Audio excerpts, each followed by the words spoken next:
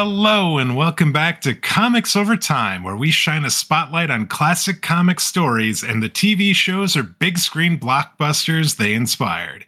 We'll look to connect the dots from the comic book panels to the moving pictures, examining where the adaptation followed the comics closely and where they decided to go their own way. And when we're done, we'll try and answer that most important of questions: who told the tale best? My name is Dwayne, and typically my good buddy Dan is here, but he is still in Europe this week. So joining me this week is easily the biggest Spider-Man fan I know.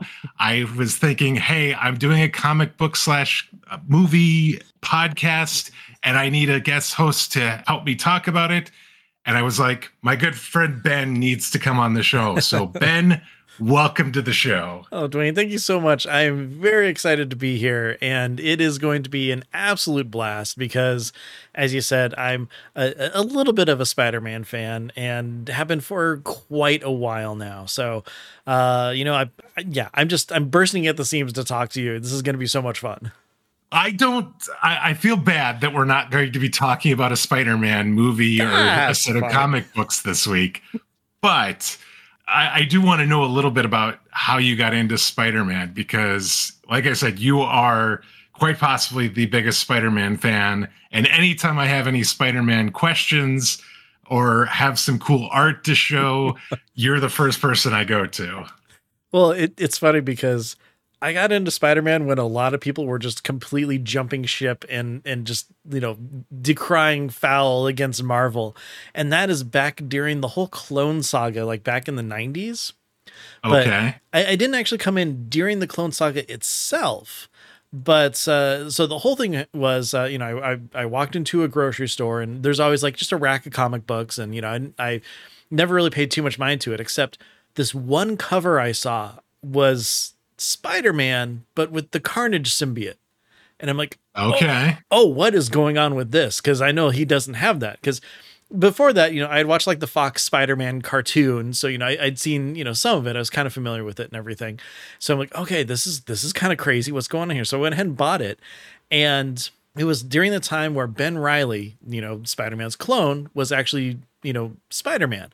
At the time, Peter Parker and Mary Jane had moved to Portland because he had lost his powers and he was like working in a, some sort of science place or whatever. So he had passed the mantle on to Ben Reilly, who was the only Spider-Man in New York at the time. Sure. So he had gotten the Carnage symbiote because, it attacked him. It bonded with him because, he's like, okay, I have the power, the responsibility, I can control this. So he's, fighting to keep it under control the whole time. And then, of course, Peter and Mary Jane come to visit in New York, and like all this crazy stuff is going on with it. And I'm like, this is absolutely insane that he's hanging on to the symbiote. So I'm like, I've got to get the next issue. And from that point on, I found myself buying 4 Spider-Man books a month. And then I started getting into some X-Men comics at the time, and it just kind of like totally blew up from there. Oh yeah. And the thing is because Ben Reilly was like technically kind of my first Spider-Man, like I have a huge attachment to him and like the Scarlet Spider, and like his Spidey costume is still my favorite. I absolutely love it. Okay. With like the big spider costume and the web shooters on the outside and all that. And then at the end of the whole Clone Saga, when he kind of evaporates when he dies, I'm like, oh, that's really a bummer. And then they brought him back and then totally changed his personality and stuff. And I'm just like, they turned him into a villain, and then he would reform. Then he's a villain again. And I'm just like, I'm so bummed with what they've done to his character, but I still love the fact that, he was Ben Reilly, he was Spider-Man for a good year in the comics, and he was just a really great character. So I really enjoyed that. And then kind of fell out of comics like a long time after that, when like Mary Jane randomly disappeared in a plane crash. Like it was turning so like super soap opera-y and stuff. I'm just kind of like, okay, I'm done with this for now. And then I'm like, I can't do this. And then I got back into it when J. Michael Straczynski brought in the whole idea of the spider totems and animal totems and everything. That's where Moreland came in, and the whole like beginning of the Spider-Verse happened with like just this seed of, what if the spider that died was trying to give Peter powers before it died of radiation, instead of the radiation giving him the powers. And so that really got me back into comics. I'm like, hey, this is great and everything. And then, well, I got broke and wasn't able to get comics for a while, so I fell off again. And then Brand New Day happened, and I'm like, okay, I'm totally out of comics now because taking away the MJ and Peter marriage, like dissolving that through a deal with the devil, which Peter would never do, and all this stuff. And then the Big Time storyline by Dan Slott came out. And that's when it just really clicked again, where I'm like, okay, Dan Slott, it really gets what Spidey's going through, what's going on, and taking him in directions that you'd never really seen before. Like, one of the great things about the Big Time storyline is the fact that Peter is hired onto like a science and tech company, because I mean, he is a genius level character in the Marvel universe. So actually, using his science and smarts and everything in a job, and then things that he's working on, he took like his crime fighting inventions and stuff of what he would be doing as Spider-Man, and then tweaked them and turned them into like products for this company and stuff. And it just turned into like a really interesting like take on Spider-Man, where all of a sudden he's successful as opposed to being dirt poor all the time. And I mean, it just worked. And then Dan Slott's whole arc going through all that was really interesting. Then Spider Island was really great. Then of course Spider-Verse happened. And then even more so, like the whole Superior Spider-Man arc. I mean, I've been into it ever since I picked it back up from Big Time. So I'm nice. Definitely very much into Spidey again. Very, very cool. So when I asked you to come on the show, I said, we can talk about any comic book series or any movie that you want. And I remember one of your first suggestions was the movie Constantine, which was a movie I've never even seen before. Didn't even know it was a comic book movie.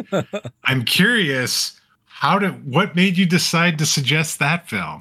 Well, I mean, you nailed one of the points right there, is that like when I first saw it, I had no idea that it was a comic book movie as well, until all of a sudden, the opening credits are happening. All of a sudden, DC Vertigo. I'm like, oh, yeah. Oh, okay. I had no clue whatsoever. But one of the big things is that I think this movie is overlooked a lot, because it came out during a time when, superhero movies weren't really big. Comic book movies weren't really big. They were like kind of, hidden that they were based off of comic books. Yeah. Like this, Road to Perdition, a couple other things that came out in this time. It's like, it's a different kind of writing. It's what people aren't expecting when it comes to a comic book film, because again, it's not just, superheroes running around in tights fighting supervillains and stuff. And I thought, this would be a really fun movie to talk to my friend about, because I really like it. And if you hadn't seen it before, I just want to be like, watch this. It's different and cool and stuff. Yes. Yes. The character John Constantine, definitely not your typical hero or I guess he's an anti-hero, I think, probably. I mean, he's a jerk. That's just kind of what it comes down to. Yes. Yeah. I mean, one of the neat things about it, and the fact that, Keanu Reeves actually, does a really good job of playing John Constantine in this. And I mean, and first of all, I just want to throw out too, I'm a huge Marvel fan. I don't really know DC Comics all that well. So of course, like I said, going into this, had no idea about this. Since seeing this, I've read Injustice, and so Injustice 1, 2, and then by the time 3 happened, that's when they start bringing in all these supernatural characters, and then that's when I'm like, oh, I'm finally reading John Constantine in a comic. So it was like kind of seeing how it still kind of matched up that way, and it had the same sort of tone and everything. I'm like, okay, that's really cool. But then on top of that, it just having him as a character, having Keanu Reeves of all people playing him. It was just a really neat kind of mix of actors and actresses and story and everything. And I just thought it's so underrated that it needs to be talked about. Sure. I like that. So this week we're leaving behind superheroes and instead delving into the world of angels, demons, and a war for the souls of all mankind, where there are some that can see what others cannot. And as Ben pointed out, it stars a Hollywood favorite in Keanu Reeves. So join us as we take a look back at 2005's Constantine. But before we do that, we're going to talk briefly about some news in the comics. And the first story I picked out just for you, Ben, Marvel considered reviving a major Spider-Man character with Secret Invasion. So there was a new article that was posted on Marvel.com that talked about the making of the original Secret Invasion comic book run, which ran from April 2008 to December 2008. And we actually read it here a few weeks ago on the podcast. And it reveals that that series was originally going to be used to bring back Gwen Stacy following her death decades prior in the Amazing Spider-Man comic book. It was really interesting. There's some great information about it. There's Marvel comic president Dan Buckley is quoted in there as saying basically he didn't want to bring back Gwen Stacy. He was against it. He thought that it would be too jarring, basically. I think more than anything. And he kind of ended the quote in the article saying, "When it came to me and I had the final vote, bring Gwen back, was up by 1. Buckley said, my vote created the tie.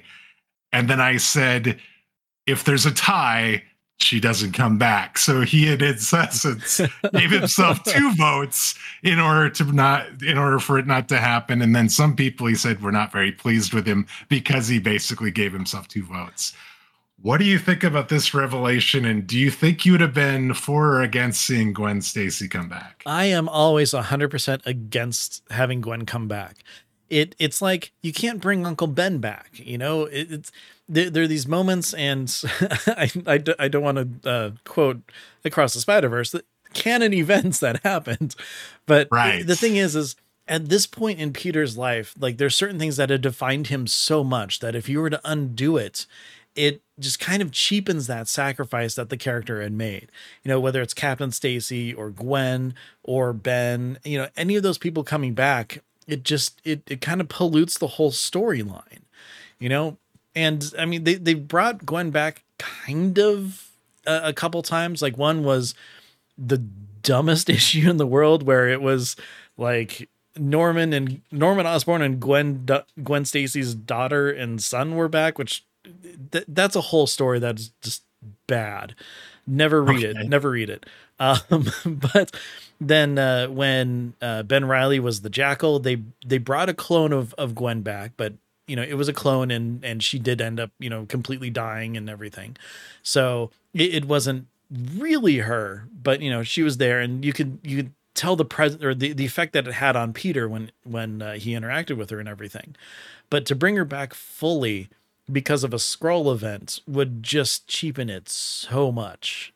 So much. And then you start looking at the logistics of it of, you know, how would the Skrulls know that Gwen Stacy was Spider-Man's girlfriend? And, you know, then you start kind of picking apart little nitpicky details and stuff. And it's like, I understand comics are weird and logic is kind of thrown out the window sometimes, but it's like, all of a sudden it's like, wait a minute, he was like a college kid at this point. Why would the Skrulls be really paying so much attention to him, you know? Yes, no, I think that makes total sense. Let's move on and let's talk about what's new in Marvel Unlimited this week. Hey, the website, it's back working again. That's fantastic. There is 12 new books that are going to be added to Marvel Unlimited this week. There's no new number 1s, though, so there are some interesting characters that are having new books that are out this week. Those would include Hellcat, The New Mutants, Red Goblin, Moon Girl and Devil Dinosaur, The Punisher, She-Hulk, and The Amazing Spider-Man all have new books coming out on Marvel Unlimited this week. So if you're looking for something new, maybe one of those will be of interest to you. Or maybe this recommendation from Ben. Ben, I asked you if you had a recommendation of something you'd been reading or something you would highly recommend somebody take a look at. What do you have for us? Well, you know, first I was going to recommend Red Goblin because it's a very interesting concept of, you know, little Normie Osborn gets a symbiote. Weird and kind of crazy. It's good. But the thing that really stands out to me right now is the new Spider-Man that started in 2022. It started off with End of the Spider-Verse. So there was about 7 issues of that. What I'm recommending, of course, I mean, read those if you like, because, you know, good stuff. But starting with issue 8 is a new story arc, and it picks up where the previous arc left off with a new character, Spider-Boy, which has apparently always been around, but no one remembers. And, of course. And the thing is he's a 14-year-old hero named Bailey Briggs, who's Spider-Man's sidekick. And he's the only one who, of course, remembers his past and dealing with people and everything. Nobody else remembers him, to the point where in one of the issues that's come out, he's just kind of like walked around, like just trying to find anybody who recognizes him or who knows him. And it's really touching and sad. But I mean, it's a new character, and I am so excited to kind of dig deeper into seeing who this kid is, what's the story behind him. And then on top of that too, like if he is, Spider-Man's sidekick, like, the Robin to his Batman, like how did that even become a thing? Which of course none of us remember. So it's pretty neat so far. I'm liking it. I like the costume is pretty cool. He's, not advanced enough to have web shooters yet. His spider sense works differently than Peter's does. And it's pretty cool. Like I'm excited. With all the spider characters that are out there, I pretty much follow all of them. But with a new one added to the mix, who's, just a completely different take on everything, it's pretty exciting for me. So Spider-Man number 8 in the current run came out May 3rd, 2023. It is not quite available on Marvel Unlimited as of yet. It's only the first 7 issues. So this will be something that you can look for potentially releasing in the next couple weeks, maybe even early August, and you can jump in and start reading the comic book from there. Yeah, like I said, it's pretty cool. I hope if you take a look at it, I hope you enjoy it as much as I do. All right, Ben, we're going to jump in and we'll talk about Constantine. Typically, though, we do a spoiler warning. So if you have not seen Constantine before, and you do not want a in-depth recap as well as discussion about various aspects of the film, definitely stop the recording now. Go watch the film. It's available on HBO streaming service, as well as you can rent it through Prime Video or on Apple through their ecosystem as well. So go ahead and watch it. Come back and join us as we talk about Constantine. All right, your film facts for Constantine. The tagline for the film is "Hell wants him, heaven won't take him, earth needs him." This movie was released February 18th, 2005. It has a runtime of 121 minutes. And I should note that it's R-rated. So this is the second week in a row we've talked about an R-rated film. Box office worldwide, this movie grossed a little over $230 million. Domestically, it brought in just under $76 million. All of this on a budget of $100 million. It has an IMDb rating of 7.0 out of 10. The movie stars Keanu Reeves, Rachel Weisz, Shia LaBeouf, Jaimin Hansu, Gavin Rossdale, and Tilda Swinton. It is directed by Francis Lawrence, and the screenplay is by Kevin Broadbent and Frank A. Capello. Those are your film facts for the movie Constantine. So next up, we normally do a recap, and I will tell you, I tried to write a recap for this, and it ends up being rather lengthy. So we're going to intermix some discussion topics into the recap here. Otherwise, you're going to be listening to me for a very long time. Ben, are you ready to hear an abbreviated version of the movie Constantine? Because as I rewatch this again, I'm like, so much happens. There's no easy way to recap this. No, there is not. No, there is not. The movie opens with a man finding the Spear of Destiny, which is an ancient artifact said to give the wielder the power of God, in the ruins of a church in Mexico. Once found, the man appears compelled to travel to Los Angeles. We are then taken to Los Angeles, where we meet John Constantine, a chain-smoking cynic who has the ability to see half angels and half demons in their true form, who has been called upon to perform an exorcism on a teenage girl. We also meet Chaz Kramer, his apprentice and driver. Once complete, the concerned Constantine asks Father Hennessy to look into demons coming onto the mortal plane, even though they shouldn't be able to. After that, it's also revealed that John is dying of an aggressive form of lung cancer. Next, we meet LA police detective Angela Dodson, who has just lost her twin sister Isabel to an apparent suicide when she was committed to the Ravenscar Hospital. After watching a video of her final moments on the roof, she feels compelled to seek out Constantine to get his help, proving she did not kill herself. Initially, Constantine refuses, but after saving her from a swarm of demons, he decides he will assist. He shares that God and Satan have a wager for the souls of all mankind in which they cannot manifest themselves on Earth, but they can have half-breeds that influence humans to do either good or bad. Angela reveals that Isabel could see these half-breeds as well, and that when she was a child, she could as well. She asks Constantine for help to get the ability back, which he does by holding her underwater in a tub until the tub explodes. So we're going to pause right here because a lot has happened to this point. There was a lot of setup. There was a lot of interactions between characters. We got to meet a bunch of characters.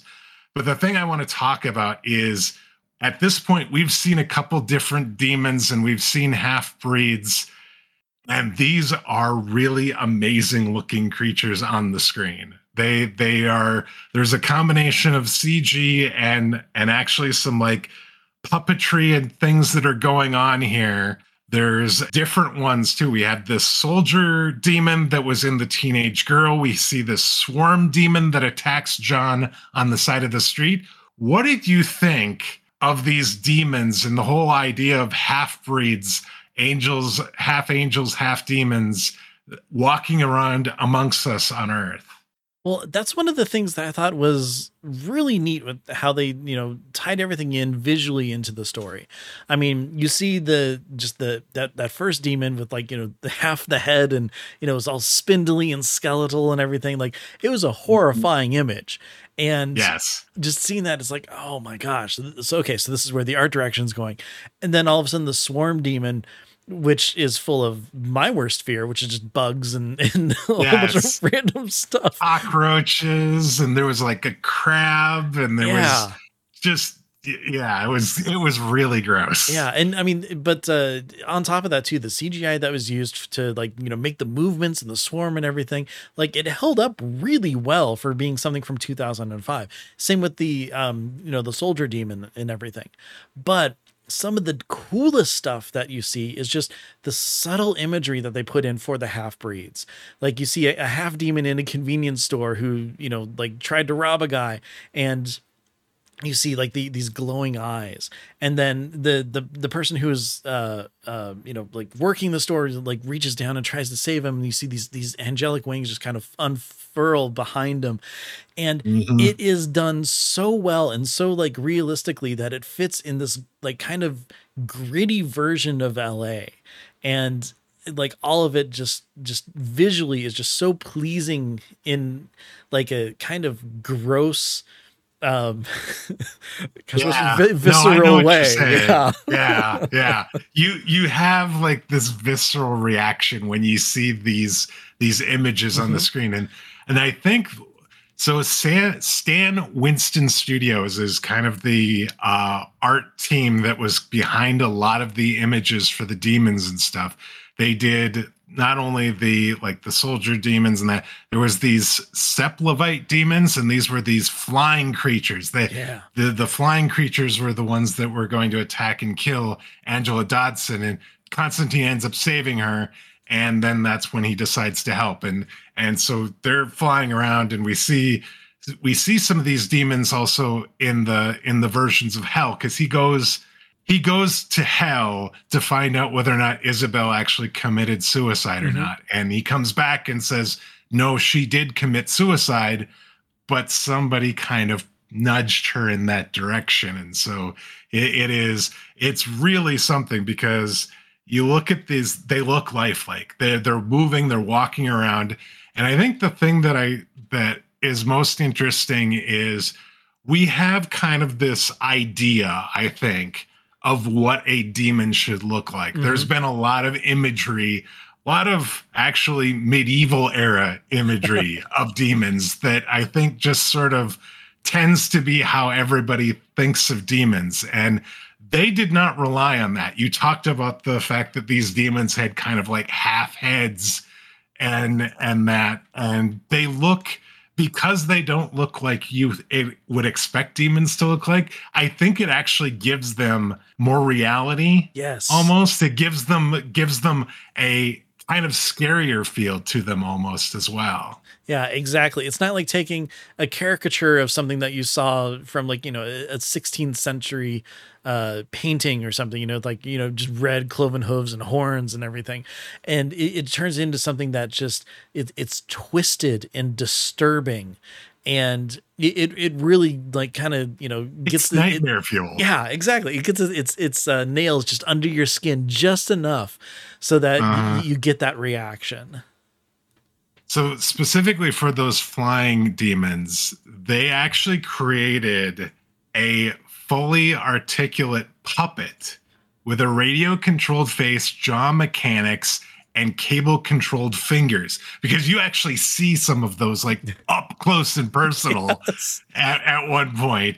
And then it took 6 puppeteers to actually control these things when they were shooting it, and then they would go and layer the CG on top of that to then fully make them come to life. And I think that combination we've seen, just relying on CG, it feels like, which is what a lot of things tend to happen now. Some of that stuff can look kind of wonky, but if you have this combination of like some real life modeling or puppetry going on, and then add a layer of CG on top of it, it looks so much better. It looks so much more realistic. It doesn't have that same sort of almost goofy look to it. Exactly. As long as the actors are like interacting with something that's actually there and just kind of touching up with CG or accenting certain things or maybe adding a thing or two here or there, it really helps sell it as something real and lifelike and all over the place. And it's such a good job, and especially in the scene. Because all the lights are out. It's all based off of like flame that Constantine's shooting out, and then having the light reflect off like correctly off of them as well as the characters, and it's done just masterfully. So you mentioned the angelic wings. We see the wings on Gabriel couple times during this movie, and then there's a shopkeeper who has their wings that extend. And it was interesting because it's not the white angelic wings that we think about, but they're actually very dark bird wings. And for that, again, they used this mechanical wing on the actor themselves, and then they added a layer of CG on top of it. And every time you'd see these wings spread out, they looked just beautiful. And it doesn't matter if they were white or black or dark color. And I think it actually works a little bit better, again, with that sort of gritty horror vibe that this whole movie has. If they had these brilliantly white wings, they would look out of place. But you see these dark bird looking wings and they just look so real. Yeah, it also adds to the fact that subtly reminds you that it's a half breed as well. So, it's not full angel. So you can't have like, the robes and the halos and the super bright white wings and everything. These are beings who are living on Earth, and sure, they're there for good, but they're still living in the grime, in the dirt, and everything that's going on. So, having them being a more realistic cover or color, with like maybe bits of dirt and grime and stuff kind of mixed in with them, really sold it so much more than like a pure white wing would. Agreed.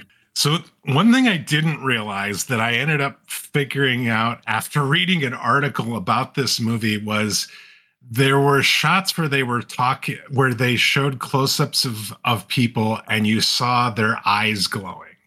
And I remember there being a lot of eyes glowing red, but there was actually some yellow eyes as well. And so there's a spot early on where Constantine goes to a nightclub, and you see all the patrons and they all have glowing eyes, and most of them are red, but there are a couple that are yellow. Some significance to that: the red-eyed people are half-breed demons, and the yellow-eyed people are half-breed angels. And I totally did not pick that up the first time I watched this film.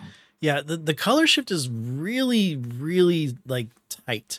You can't really, unless you are looking for it, you don't really notice. You just see the reflection of the light in the eyes.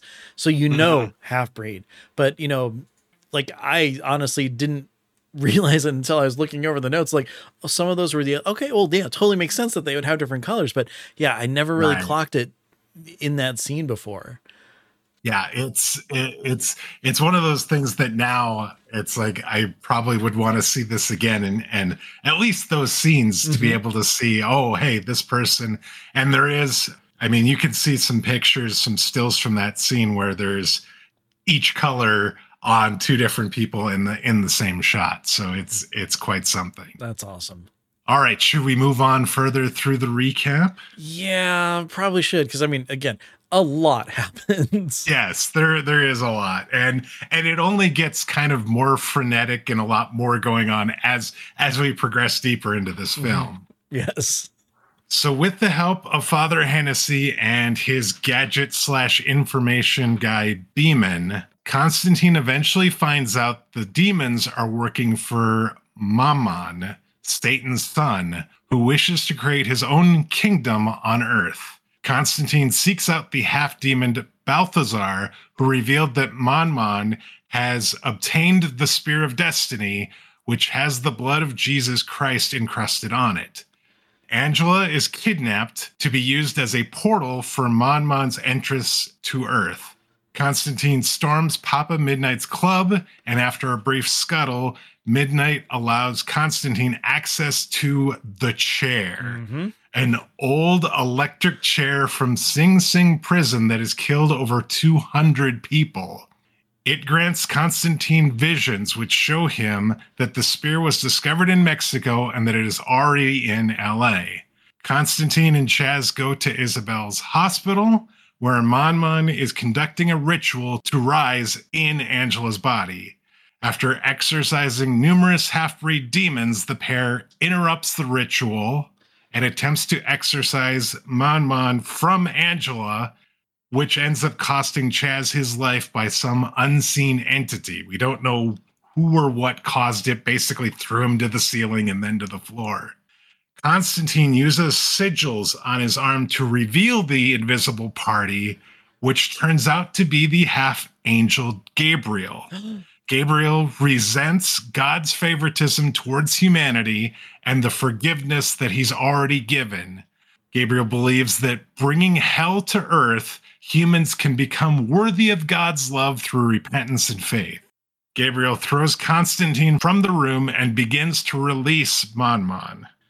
As Gabriel goes to stab Angela with the spear to release Satan's son, Constantine cuts his wrists. Time stops, and Lucifer, who hates Constantine enough to collect his soul personally, arrives. Constantine tells Lucifer about Monmon's plan, and Lucifer sends Monmon back to hell to keep Monmon from conquering Earth before him. Gabriel attempts to smite Lucifer, but is relieved of its holy powers and is rendered basically completely useless. So this is we're now basically in the final moments of this film. We're going to take another little break here because I've been reading a lot, and just then we see one more version of hell when Lucifer sends his son back down there. And I have to tell you, the look that they decided to go with for hell in this movie is something else. It is unlike anything I think I've ever seen before. Hmm. What did you think of the shots of hell that we saw in this film? Well, the biggest thing that stands out and the thing that I love the most is that it's not just, oh, we're underground somewhere and there's lava and fire and again, it's not that Right. same like, classical depiction. It is this just decrepit, destroyed, broken down world of Earth, but it's the apocalypse is essentially what it Yeah. is. And I mean, there's just demons all over the place. Everywhere you walk, there's this strong wind blowing. Like you could feel the heat coming off of it. And I Yes. mean, it's absolutely amazing the care that went into the visuals for this. Yeah, I wholeheartedly agree. So the look has this very kind of brownish orange sort of look to it. Everything has this look, and it's based on old footage of nuclear blast tests. Specifically, if you think about the sudden shockwave immediately after the blast that disintegrates anything in its path, you just think about what that would do to, buildings and infrastructure and all this sort of thing. And so you have all this, you have this very hot looking, you browns and oranges and yellows and everything. So it looks hot. It's almost like it's got kind of that sort of wavy thing when it's really hot outside during the summertime, and you see kind of the almost like the evaporation just sort of wave a little bit. It feels like you had that, and then you add in all those demons like we talked about earlier, and it just gives it this very realistic but also very intimidating looking place. Yeah, it is someplace where I definitely would not want to spend any amount of time. I mean, just No. and the scenes that we see where Constantine's, like walking through and looking around, like when he's searching for Isabel. I mean, he's down there for a while because if you think about it, you're walking around destroyed Armageddon, LA. It's going to take a bit. And then when he finally sees her and everything, when her hospital bracelet like flaps off and he goes to jump for it, and then that's when the demons just rush and attack. And I mean, again, the visual on it is just gorgeous with how raw it is. Yeah, it's a comic book visual, right? You could see that as I could see that as a full page comic book panel, right? You see Constantine in the air grabbing a hold of the bracelet while all these demons are kind of, creating this sort of pyramid trying to grab him underneath of him. Oh my God, the visual on that. It was so great. Yeah. And then with that, when Isabel went through for, when she was in the bathtub, one of the biggest, coolest things that connects their journey to their return is the fact that like smoke is coming off of them or steam or something. Yes. Like both of them each time. So like, obviously, like you saw Constantine in there, again, searching for Isabel, visiting, doing everything, but you never actually see Angela's version of it. All you see is just the bathtub basically explode. But once the water rushes out, the steam and smoke and stuff is coming off of her as well, just showing like, how long was she down there? What did she experience? And all that. Yeah, and he talked about it too, because so the reason he has these powers is he attempted to commit suicide when he was a kid. And he was dead for 2 minutes, but they were able to bring him back. But he said the time, that 2 minutes felt like a lifetime that he was down there.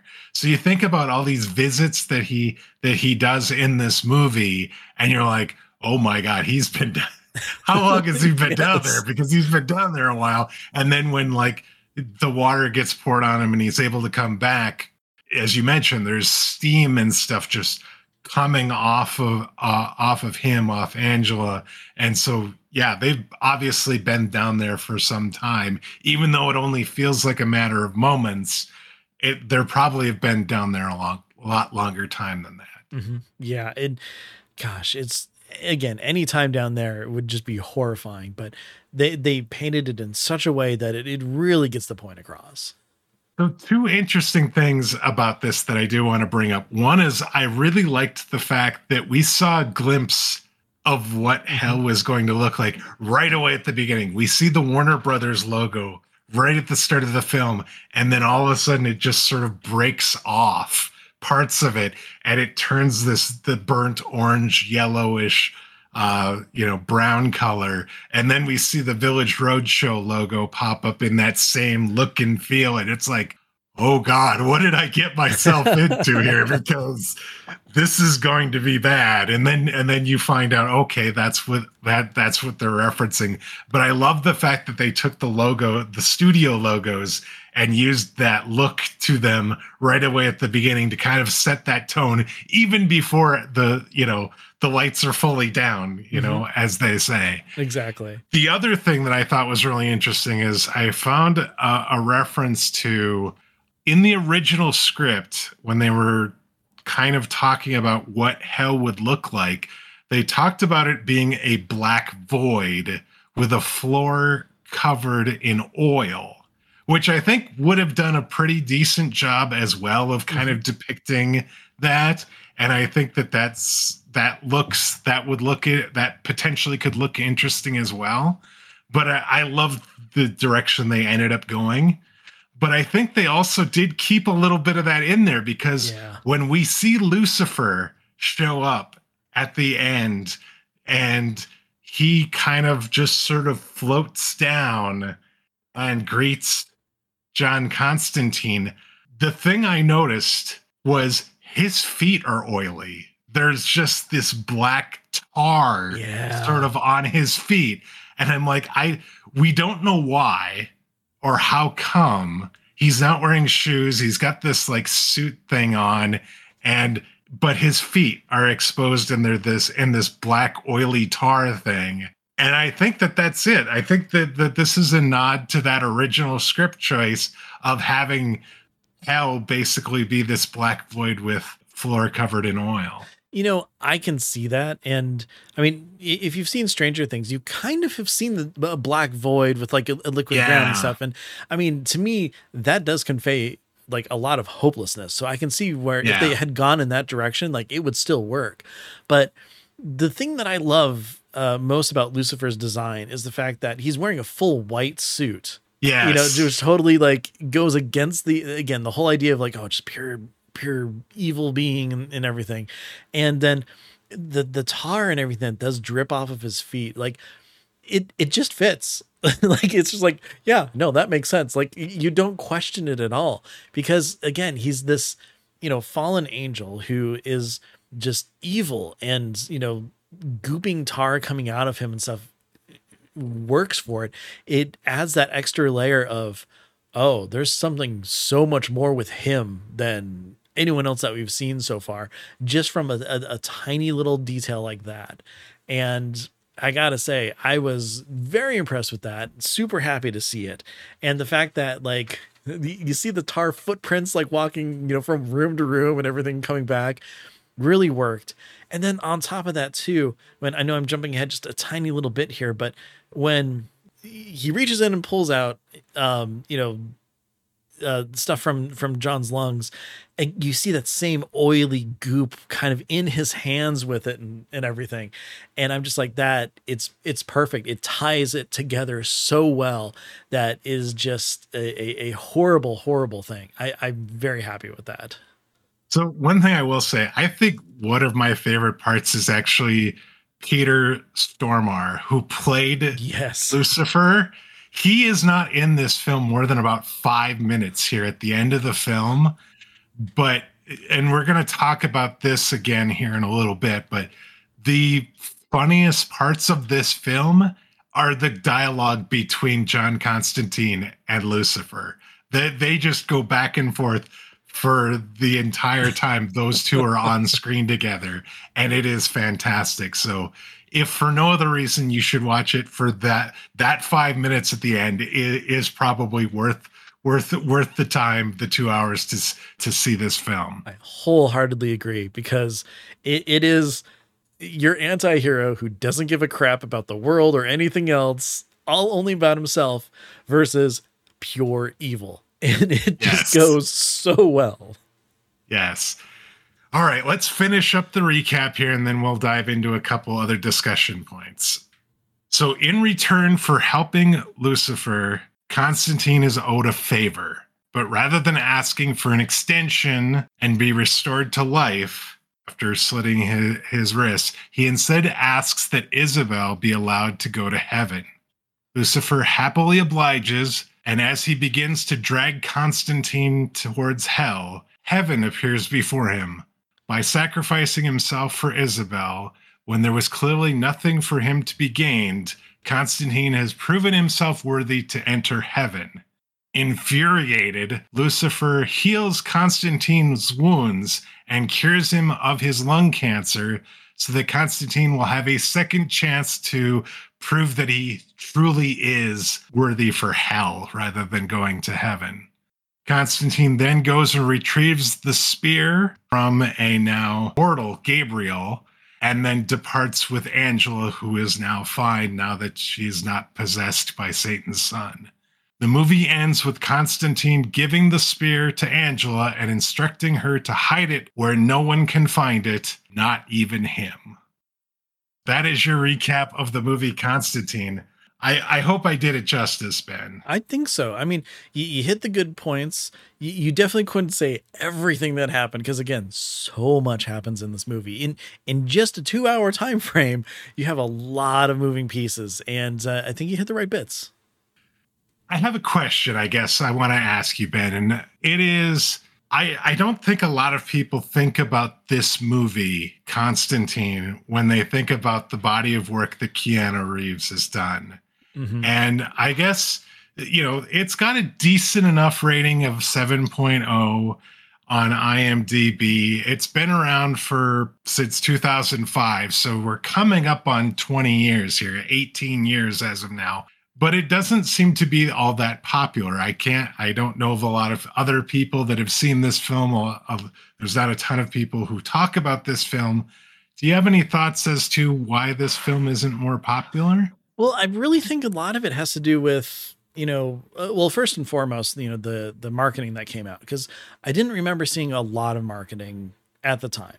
But I mean, this is just my, monkey brain right now trying to remember. So that Right. aside, I mean, if you look at some of the stuff that was coming out comic book wise around this time, like you had the X-Men movies come out before before this, the original Spider-Man movie came out before this. You're looking again more superhero stuff if it were marketed as like a comic book movie. So again, I don't think that's the way that they were going for this. Some people might have seen, like, say, Devil's Advocate, saw Constantine, thought, oh, well, it's another movie about Keanu Reeves with the devil. I'll Yeah. kind of miss that, not knowing that it's, something entirely different with this. And Right. like, even more so, like anything that they kind of put out for, marketing on it, I don't think it could really sell the movie in such a way that you can hit all the good beats and parts of it and kind of really show that it's a fantastic, good versus evil story without really giving a whole lot of it away.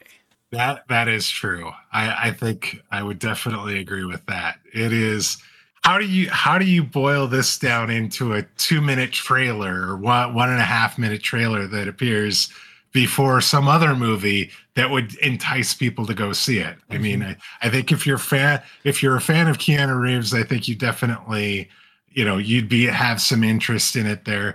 We're talking about 2005. We're still 3 years away before Iron Man and kind of the start of the MCU. Yeah. And so there were some very decent superhero films. Some of the Spider-Man films had done well. The X-Men films had done pretty well.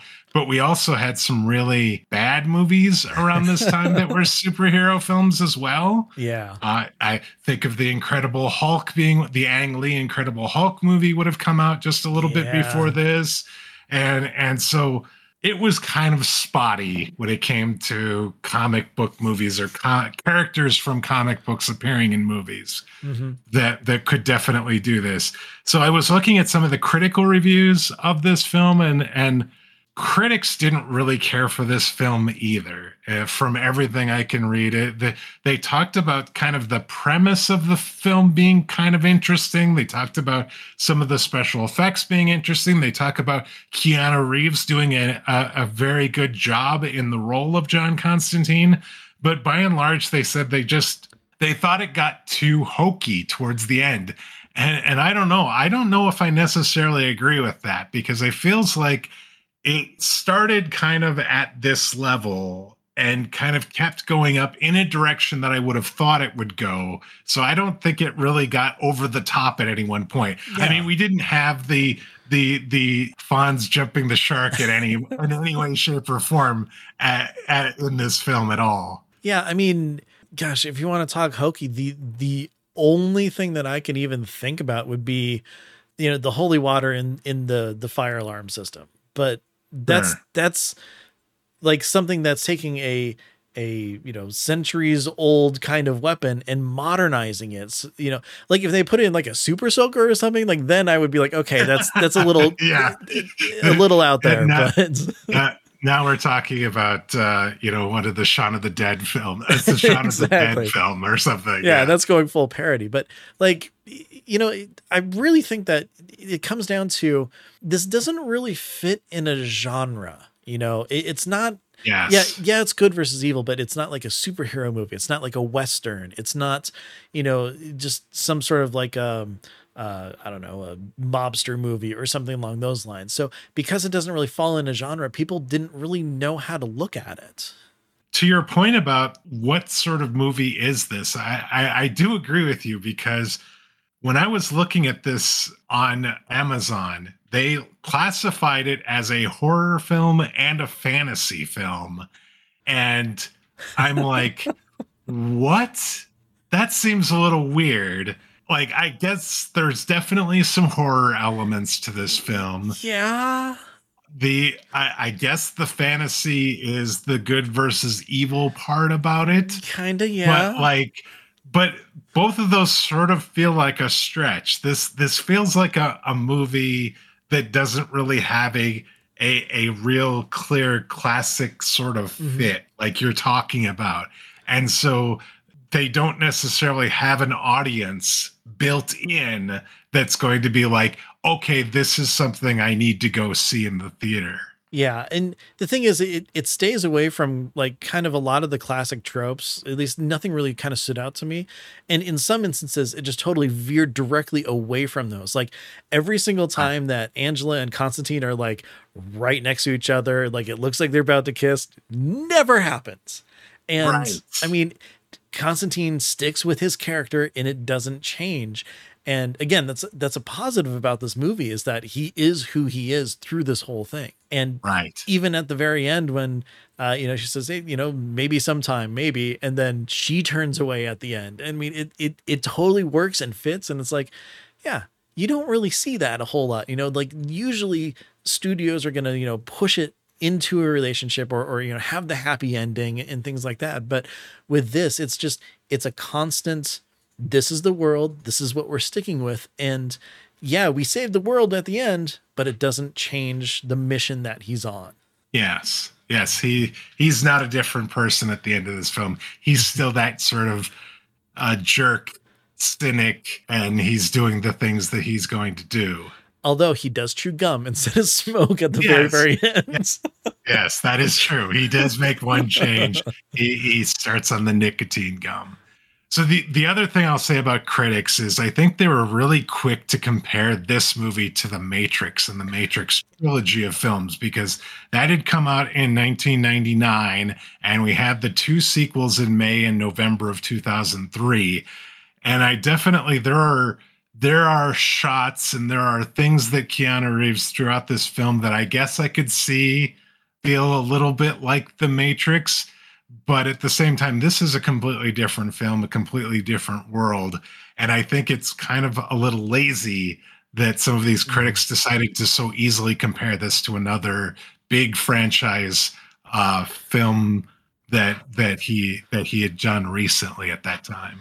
Exactly. I mean, the comparison is close enough that you can say, oh, well, it's just like Speed. He's a kind of a cop figure who is trying to stop a bad guy from, making someone have a bad day or something, and anytime that, critics take past works and compare it to, a current one, especially one that is on an entirely different genre or something along those lines. You're right. It is lazy. It's just like, well, I liked him in this, so why isn't it like this? Right.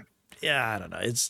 It's a very bad job in my opinion, because again, it's so different from a futuristic techno kung fu movie versus demons and angels fighting. Right. It's so different. So one last thing I will say is there is actually a surprising amount of humor in this film, despite it having that horror fantasy sort of classification.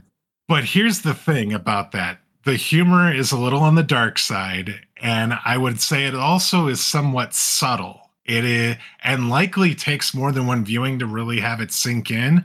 I was going through and looking at some of the kind of the quotes from the movie Mm-hmm. on IMDb after watching it. And I'm going through and I'm looking at some of these and I'm like, there's some really funny stuff here. And I don't remember like laughing or even smirking so much while I was watching the film, probably because I was trying to take everything in. But I think that it's underrated the humor that is in this film. And if you're not looking for it or you're not ready for it, I don't know if it necessarily hits, at least at the first viewing. Yeah, yeah, I can see that.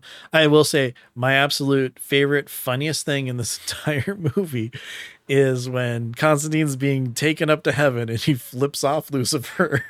Yes. It's perfect. It sums up Yes. his character better than anything else in this entire movie does.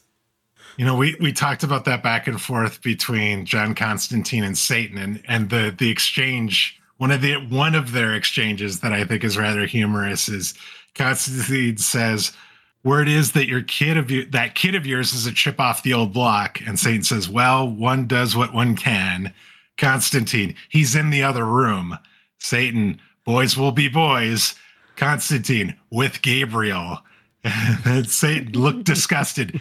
"No accounting for taste, really." So it's just it was that sort of thing. That whole ending with the exchange between Lucifer and John Constantine was entirely like that. And then, as you said, he flips him off when he starts to ascend into heaven, and it's just fabulous. Well, and the timing of the back and forth too is just bam, bam, bam, Yeah, bam. it's quick. It's really good. And I mean, again, John Stormare perfectly plays him, and gosh, that banter is just so good. I will say too, I am actually very surprised at how much I enjoyed Shia LaBeouf's performance in this movie. I'm not a big fan of his at all. And I mean, Me he's neither. not in it a ton, but when he is No. in it, it works so well. Like insanely so, like when he's trying to get into Midnight's bar. Yes. Oh, just stupid fun little things and stuff. I mean, it's just he plays this really plucky go get him kind of kid who gets sidelined all the time, and I absolutely loved Yes. it. It was perfect. Right. All right, let's talk about some tidbits, some interesting things about the film that I was able to find, which I think are really kind of interesting. So typically I like to try and find, when they're filming the film, usually they give it some sort of fake name in order to kind of throw people off. Mhm. I unfortunately was not able to find that for this film, so we're not going to be able to talk about that. But this film title was changed from Hellblazer, which is the name of the comic book that John Constantine is in, to Constantine, to avoid confusion with Clive Barker's Hellraiser films that were actually fairly recently released when this film came out. We also had a 2004 Hellboy movie Mhm. that had come out, and so there was concerns about that as well. And so it's interesting that they decided to then switch it from Hellblazer to Constantine so there wouldn't be any confusion.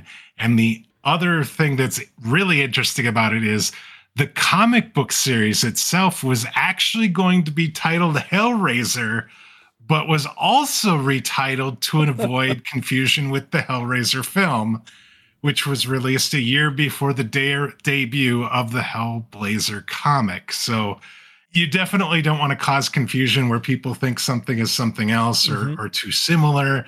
But I just thought it was interesting that not only the movie, but the comic book ended up getting changed the name because of this other IP that had gotten out there just a little bit quicker. Yeah, I had no idea on that. That's really cool. So Alan Moore, who is one of the original creators of John Constantine, was disappointed by previous adaptations of his comics From Hell and The League of Extraordinary Gentlemen, and actually refused to be credited or associated with the movie Constantine at all and asked that his royalties be distributed among other creators of the character, which I thought was actually kind of noble of Alan Moore to do, but at the same time, it's like I guess if you've created something and then you see other people trying to take it and do something different with it, and you don't like what they're doing with it, you probably just sort of want to wipe your hands from anybody taking your work and doing something with it, I suppose. Yeah, I mean, we've seen different things, well, Batman alone. How many iterations of Batman have there been? And some of them not exactly too close to the comics, some of them really close to the comics. So I can kind of see that. But that did just remind me that From Hell is a comic book as well, which I totally forgot that one was as well. Yep. Old Johnny Depp movie, if you haven't seen that one. So the Spear of Destiny that we talked about, and in fact, the prop that was used as the Spear of Destiny in this film is actually the same one that is used in the 2004 film Hellboy that we just talked about, that may have had an influence in the name change of this film. And that is cool. That is very cool. Now we just need an Indiana Jones and the Spear of Destiny, and then we'll be good. There you go. Let's bring it all in here. So during the course of the film, there's some numerology that's going on. John Constantine is actually seen smoking a lot throughout this film. And if you count the number of cigarettes that he ends up smoking on screen, he smokes 13 cigarettes during the film. Oh, wow. Which is definitely regarded as an unlucky number. We also had lots of references to 666, which is usually the mark of the demon, as well as the divine number 333. The bowling alley where Beeman is sets up shop in the back of has this really elaborate 666 along the sidewall that you see in a couple different shots.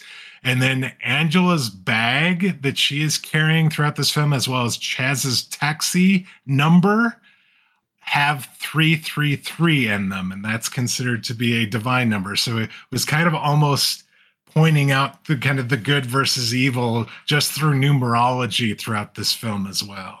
Yeah, it's those sort of subtle things that really kind of bring up people are paying attention, especially on like third, fourth viewings and everything. It's like seeing all the little tiny details put in there. I love that.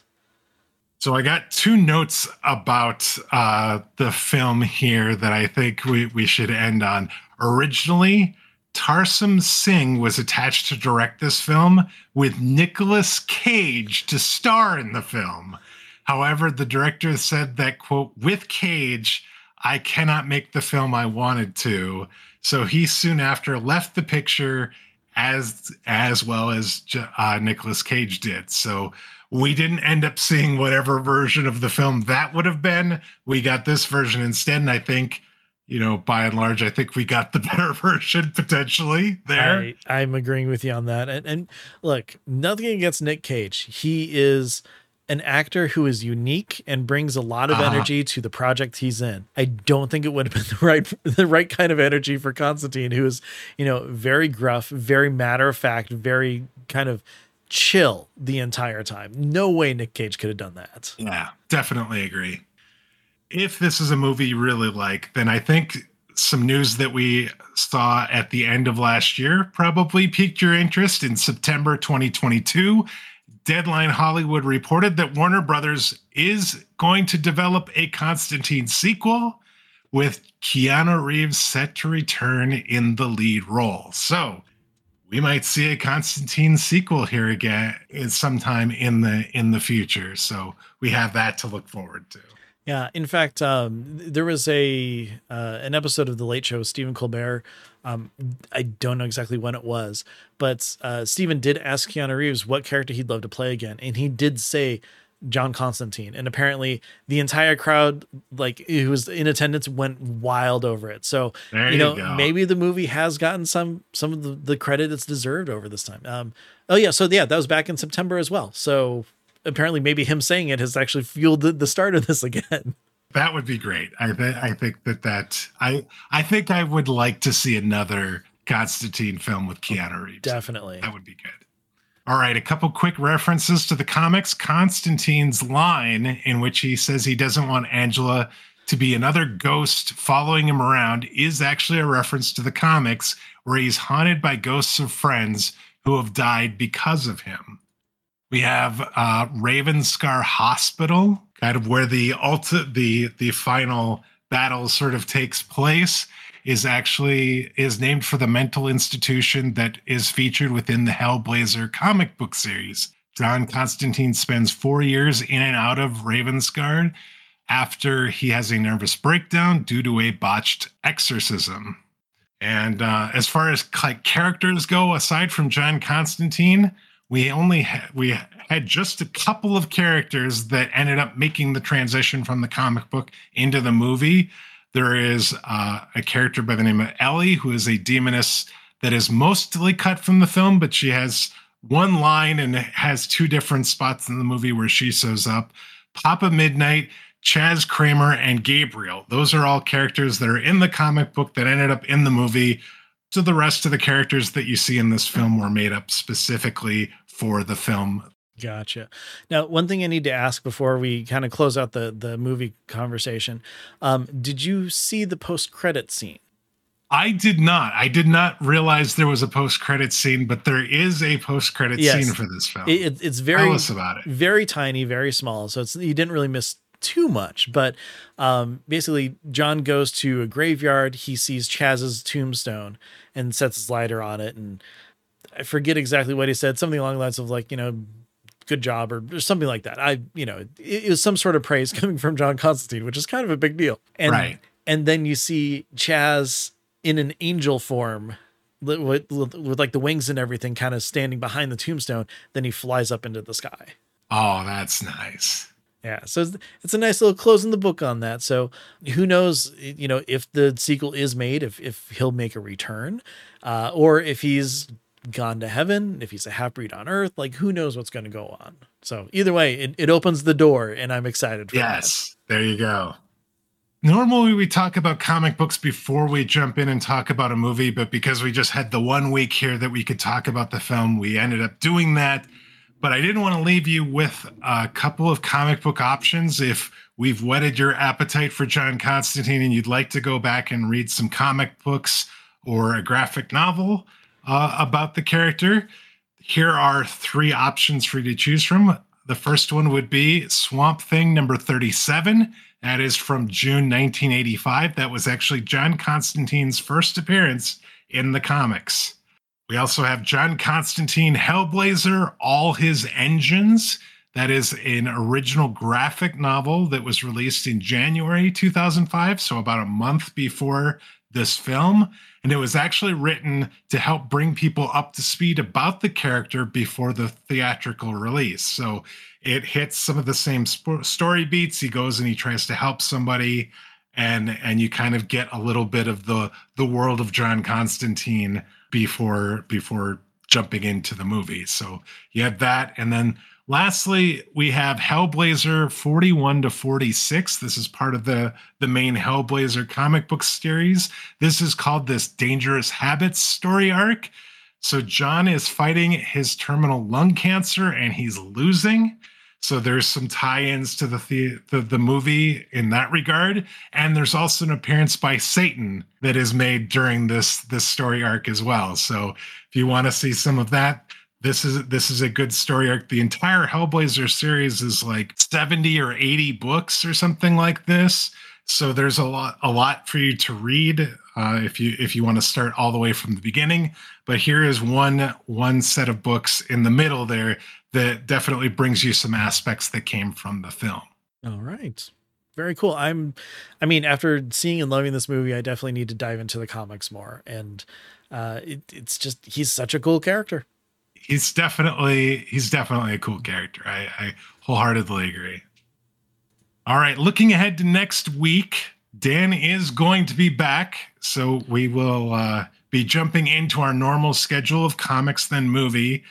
We had planned on looking into comics for the Teenage Mutant Ninja Turtles because there is a new Teenage Mutant Ninja Turtles comic book movie coming out in early August. August 4th, I believe, is the release date for that. Trouble is, we're having trouble locating the actual comics, so because he wants to read some of the original first set of comics for the Mutant Ninja Turtles, and they were self-published, and they're really hard to find digitally. And so we're trying to figure out how we're going to do this. We may end up picking up some different comics that appear later. I don't have specifics as to which books we're going to read, so keep watch on social media. We will let you know what books we're going to read, but I do believe we're going to be looking at the Teenage Mutant Ninja Turtles next. So if that movie that's coming out in early August piques your interest, definitely come back next week, and we'll be talking about some comic books from the Teenage Mutant Ninja Turtles to get you ready for that movie. All right, that is going to wrap it up. Ben, thank you so much for joining us this week. This was a great suggestion. I had a lot of fun talking with you about it. Oh, I'm so glad, because I mean, when you asked, and I'm like, it's going to be a weird one with Constantine, but we're going for it anyway. I'm so glad you enjoyed it. And again, I really loved the movie, but even more so, I love talking about it with you. So thank you very much for having me. I greatly appreciate it. Do you want to tell people where they can find you? You actually do a couple other podcasts, and I follow you on social media because we have a lot of the same interests. I'll just put it that way. That we do. Yeah. If you're looking for me on social media, basically look for Ben Bumhofer. I'm on Blue Sky, Twitter, Instagram. Those are pretty much kind of where I do things. I don't post a ton, but follow me. It helps out. If you want to hear more from me, I do a few different shows, like Dwayne said. There's a show called D&D Discussions, where if you like Dungeons and Dragons, my co-host Ryan and I, we talk about the game from like a player or a DM perspective. I do another show called Box Fort, where my friend Deluder and I, we talk about anything, whether it's video games, comics, movies. I mean, we're just kind of all over the place. It's whatever, we feel like that day. And then last but not least, I'm on a live play Dungeons and Dragons podcast called +5 to Hit, where I am playing a half elven bard named Falwyn Foxgrove, and we're going through Rime of the Frost Maiden right now. So check that out if you're interested in Dungeons and Dragons. And with that is going to wrap it up for us for this week. We'd like to thank you all for joining us. If you're new to the podcast, please consider subscribing on your podcast player of choice. That way you'll get each new episode as soon as it's released. Whether you're new to the podcast or you've been with us from the beginning, we'd love to get your thoughts on the show. Maybe you saw Constantine and want to tell us your thoughts on it. Please send it to us. You can send it to us via email. That address is comments@comicsovertime.com, or you can reach out to us via Twitter. We are @comicsovertime there. Ben, thank you so much for the awesome movie suggestion. I likely would not have gone back and watched this film without this reason, and I'm glad I did. I hope we can have you back on the show again sometime. Oh, I would love it. I am happy to talk about all the stuff I love and geek out about anytime. All right. Until next week, everybody. Take care.